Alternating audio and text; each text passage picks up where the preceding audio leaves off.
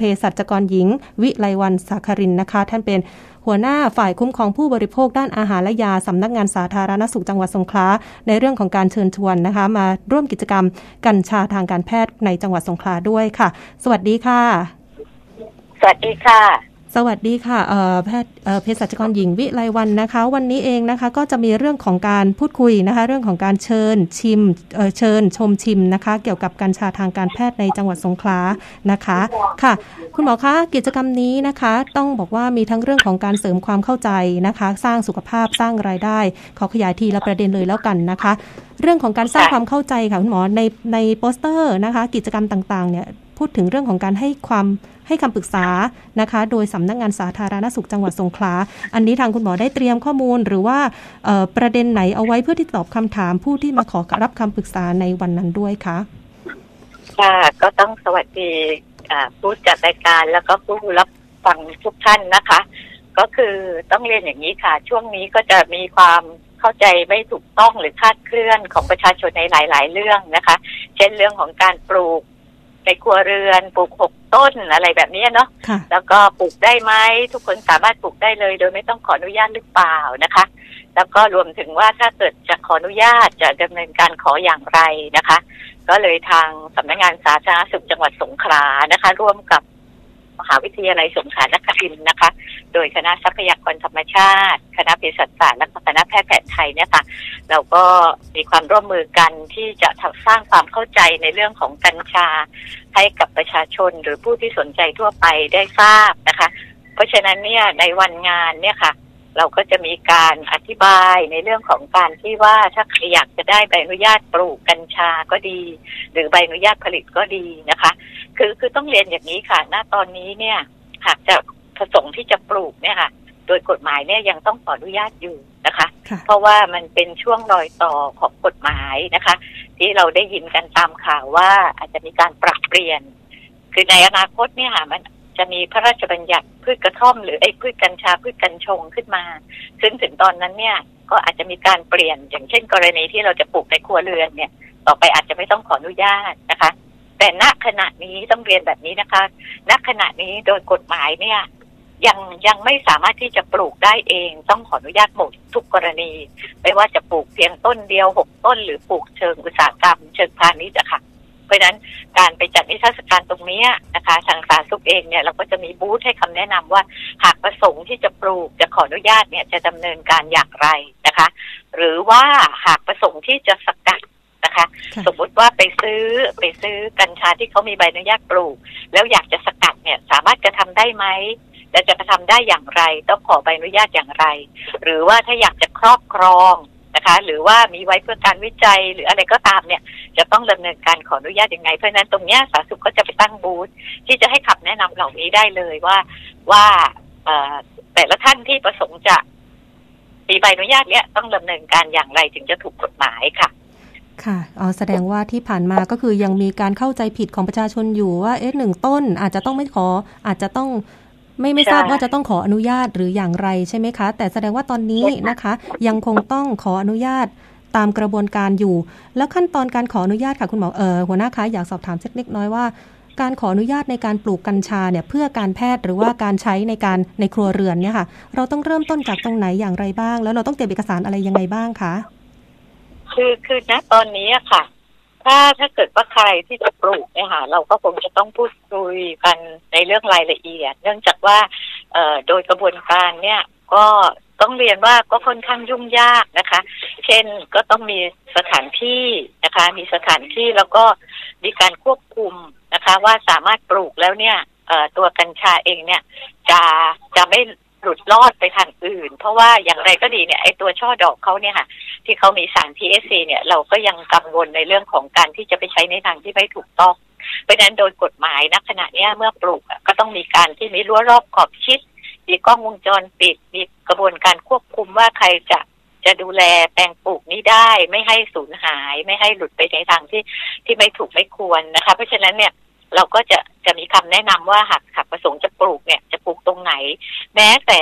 ที่ดินตรงนั้นนะคะก็ต้องมีกรรมสิทธิ์ที่ชัดเจนว่าที่ดินตรงนี้เป็นของใครสมมุติว่าเราไม่ใช่เจ้าของที่ดินไป เช่าก็ดีหรือว่าเจ้าของที่ดินยินยอมก็ต้องมีเอกสารสิทธิ์ชัดเจนว่าให้คนคนนั้นน่ะที่จะขออนุญาตเนี่ยสามารถที่จะใช้ที่ดินตรงนั้นได้คือพูดง่ายๆว่าต้องมีตัวตนชัดเจนว่าเป็นใครที่จะถือใบอนุญาตแล้วก็จะดูแลแปลงปลูกนั้นกัญชานั้นไม่ให้หลุดรอดออกไปจากการควบคุมอะค่ะนะคะค่ะก็แสดงว่ายังไงก็ต้องผ่านจะขออนุญาตว่าไม่บอกรายละเอียดทั้งหมดถ้าเกิดใครที่สนใจต้องไปงานค่ะ มีการเก็บข้อมูลเล็กน้อยนะคะในช่วงนี้คุณหมอหัวหน้าคะต้องสอบถามงี้ว่าเราทราบกันดีว่ากัญชาเนี่ยนะคะเป็นพืชที่เรานำมาใช้ในทางการแพทย์ซะส่วนใหญ่แต่จริงๆแล้วเนี่ยยังสามารถนำเอาสารสกัดจากกัญชาเนี่ยแหละค่ะไปทำเรื่องของอาหารก็ได้เป็นเรื่องของเครื่องสำอางก็ได้อันนี้เท่าที่ผ่านมานะคะหัวหน้าคะมีผู้ประกอบการหรือว่าผู้ที่สนใจเรื่องเอาสารสกัดจากกัญชาเนี่ยไปทำเรื่องของเครื่องสำอางหรือว่าอาหารเนี่ยมากน้อยแค่ไหนคะค่ะก็คือต้องเรียนอย่างนี้ว่าณตอนนี้ค่ะตัวใบกิ่งก้านรากใบเนี่ยนะคะเขาก็ถูกปลดล็อกว่าไม่ใช่ยาเสพติดหมายความว่าเราสามารถเอากิ่งก้านรากใบไปดำเนินการในตัวผลิตภัณฑ์อื่นๆได้เพียงแต่มีข้อแม้ว่าเราต้องทราบว่าใบนั้นน่ะเอามาจากแหล่งไหนนะคะง่ายสุดเนี่ยตอนนี้ก็คือสามารถที่จะไปทำร้านอาหารสมมุตินะคะว่าจะทำร้านอาหารที่ใส่ใบกัญชาก็เพียงแต่ทราบว่าร้านนี้ซื้อใบมาจากแหล่งไหนต้องเป็นแหล่งที่มีใบอนุญาตปลูกที่ชัดเจนแล้วก็ทางร้านก็มีข้อคำเตือนซึ่งในงานต้องเรียนอย่างนี้ด้วยนะคะในงานเราก็จะมีร้านสาธิตนะคะมีตัวอย่างการคำแนะนำว่าถ้าเกิดจะเป็นร้านที่ใช้กัญชาเป็นส่วนประกอบเนี่ยเขาจะต้องมีข้อคำเตือนอะไรบ้างนะคะเขาก็ถ้าเขาได้ใบมาจากแหล่งปลูกที่ถูกต้องเนี่ยเขาก็สามารถที่จะผลิตแล้วก็ทำอาหารนั้นขายได้อันนี้ก็คือเป็นลักษณะของการปรุงประกอบนะคะอีกส่วนหนึ่งก็คือสามารถจะเอาไปผลิตอาหารที่มีเลขอย.เช่นเครื่องดื่มที่เราเห็นกันก็จะมีน้ำกันอะไรอย่างเงี้ยนะคะก็อันนั้นก็สามารถที่จะยื่นขออย.ได้แต่มันก็จะมีข้อกำหนดเช่นว่าเมื่อตอนขออนุญาตเนี่ยก็ทำนองเดียวกันว่าเอากัญชามาจากที่แหล่งไหนต้องแสดงได้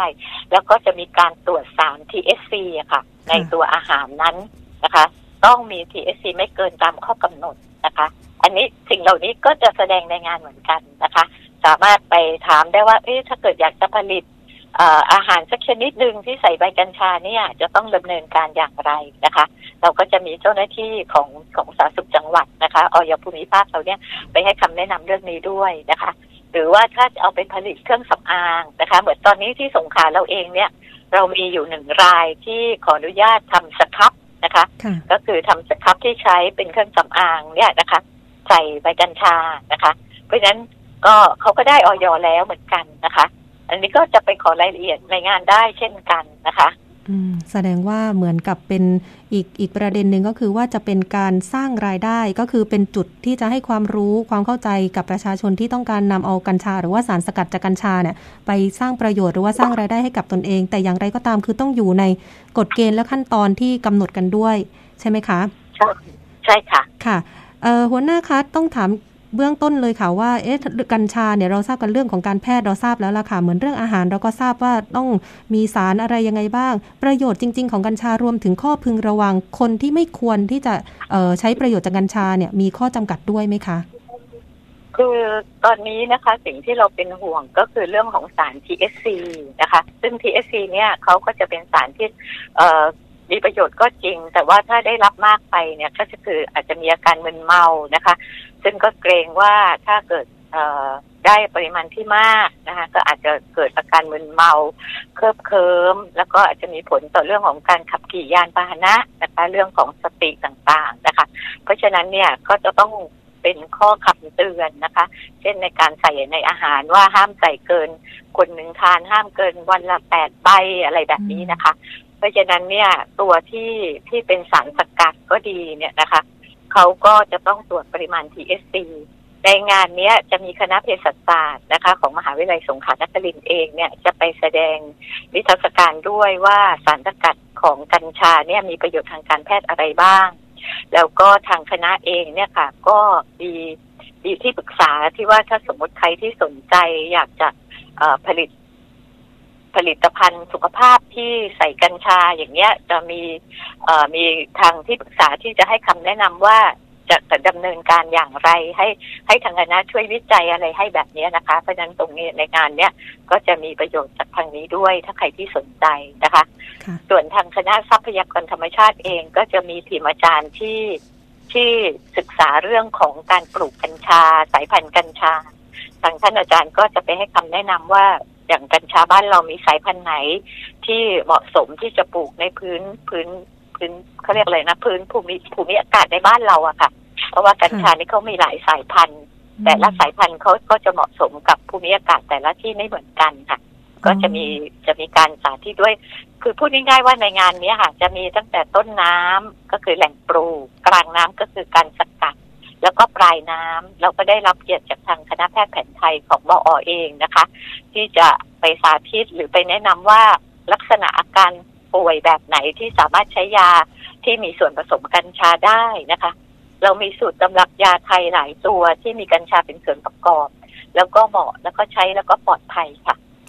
ก็ครบวงจรเลยในงานนี้ค่ะค่ะเมื่อสักครู่หัวหน้าได้พูดออกมาแล้วว่ามีที่งานนี้เนี่ยมีเรื่องของอาหารที่ประกอบจากใบกัญชาด้วยพอจะบอกเมนูเปิดเผยกันได้ไหมคะว่ามีเมนูอะไรบ้างเผื่อที่จะคนที่สนใจจะไปลองชิมกันบ้างค่ะก็จะมีส้มตำใส่ใบกัญชานะคะแล้วก็ต้มเล้งนะคะต้มเล้งใส่ใบกัญชาแล้วก็จะมีน้ำที่เป็นเครื่องดื่มอะค่ะเครื่องดื่มที่ใช้ใบกัญชาเป็นส่วนประกอบที่ทำออกมาเป็นเครื่องดื่มค่ะก็มีให้ชมให้ชิมนะคะแล้วก็ให้ความรู้ในงานนี้ค่ะโอ้โหถือว่าครบวงจรกันเลยทีเดียวนะคะเหมือนที่หัวหน้าบอกตั้งแต่ต้นน้ำกลางน้ำปลายน้ำแล้วก็รวมถึงได้ชิมกันอีกด้วย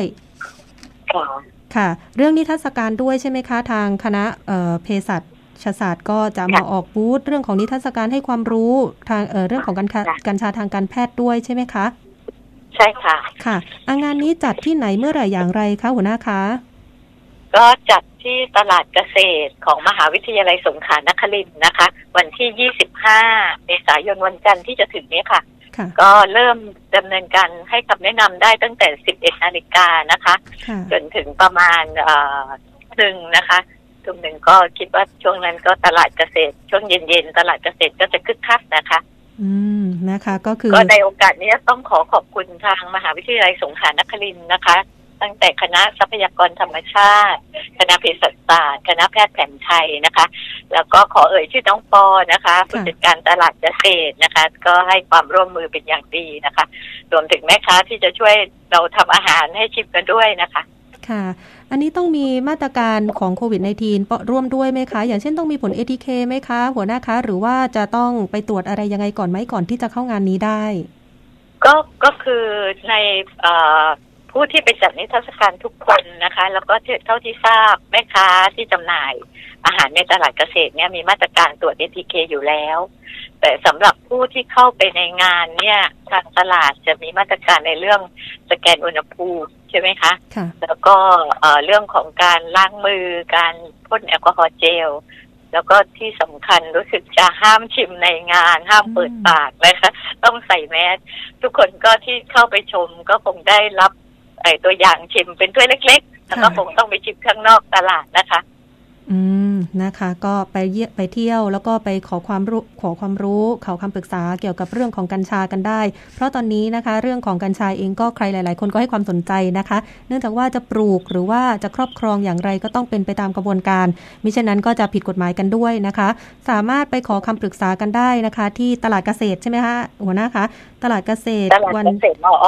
ค่ะวันที่25เมษายนนี้นะคะตั้งแต่ 11 นาฬิกาจนถึง 19 นาฬิกาเป็นต้นไป19 นาฬิกาของวันที่25นะคะช่วงนี้ต้องขอบพระคุณเภสัชกรหญิงวิไลวรรณ สาคารินมากเลยนะคะที่ร่วมให้ข้อมูลในรายการและบ้านและเมืองค่ะ